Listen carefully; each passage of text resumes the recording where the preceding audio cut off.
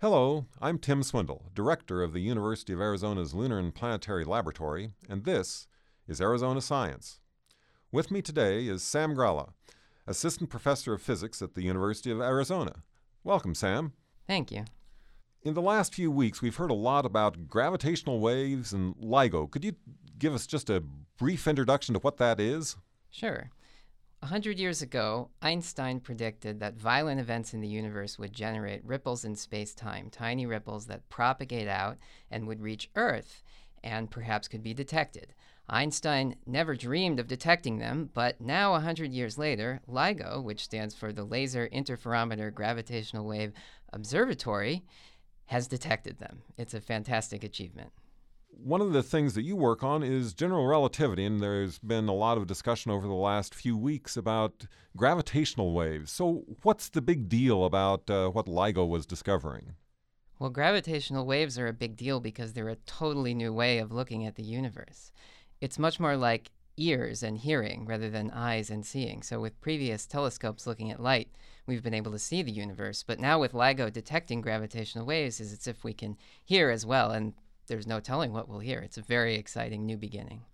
So was LIGO just looking for random signals, or was there something specific that they were looking for and found? Yeah, well, not random. They were looking for merging black holes. So black holes are huge objects, but incredibly dense. So the black holes that they ended up seeing were about the size of Tucson, a little bigger, but they had the mass of 30 solar masses, 30 suns in the size of Tucson.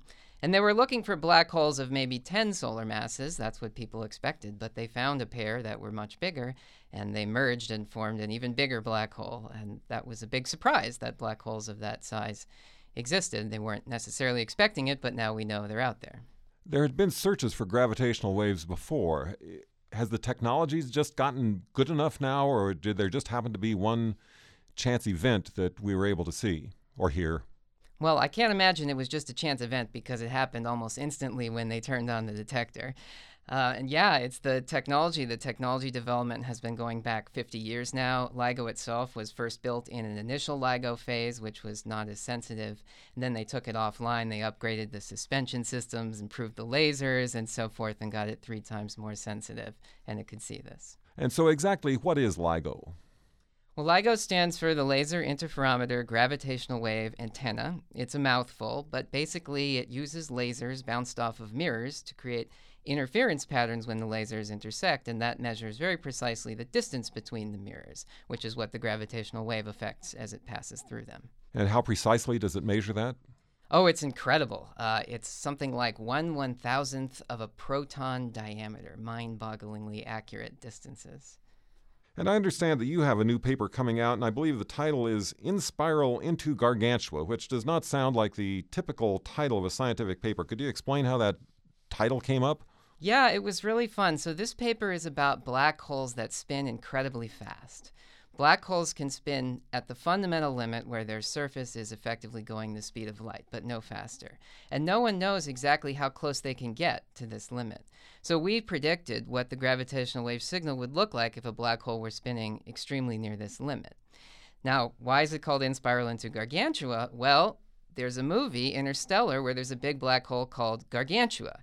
And Kip Thorne, who's an executive producer on the movie, a world-renowned astrophysicist, and one of the founders of LIGO, soon to be a Nobel laureate probably, he wrote a popular book stating that Gargantua, the black hole in the movie, has to spin at 99.99999999999, 14 nines the speed of light. And we figured out what the gravitational waves from a black hole like that would look like. And how would those be different from the gravitational waves that were detected? Yeah, so remember I said it's kind of like hearing rather than seeing. In fact, if you're a LIGO aficionado, you may have heard the recording of what the event they heard sounded like. It's something like, "Yip." It's a little chirp at the end. So that was for black holes that weren't spinning very fast. If you make one of the black holes spin incredibly fast like Gargantua, instead of going, "Yip," it goes, it just saturates and falls off. Quite musical. So what other gravitational effects are they expecting to be able to see with LIGO? Oh, all kinds of stuff. So you can see merging neutron stars, which are very dense stars, but not quite black holes. You could see gravitational waves from supernova explosions. You can see gravitational waves from mountains on neutron stars that are rotating so fast the mountains effectively radiate. And most importantly, surprises, things we haven't thought about. When you open up a new window on the universe, you always learn new things. General relativity seems very remote to a lot of people. It seems remote to me, even though I have taken some physics courses. But how do you, as an expert in general relativity, visualize general relativity? How do you wrap your mind around it?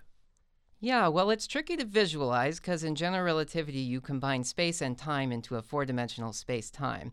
So nobody can really visualize four dimensions, but what we do is we leave off one or two of the spatial dimensions, and then we draw pictures with time going up on the blackboard. Doesn't mean time really goes up, but we've all agreed to draw time going up, and we all have this shared picture in our head, and we can talk to each other as if it is, really visualizing something real, when in fact it's just so we can have a window onto the math besides the math itself.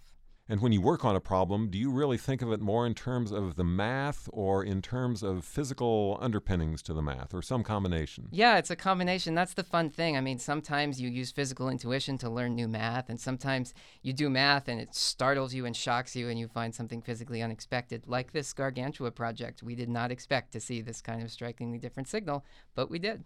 All right. Well, thank you, Sam. I appreciate you coming in. Thank you. Listen to this and all Arizona Science conversations at azpm.org/ArizonaScience.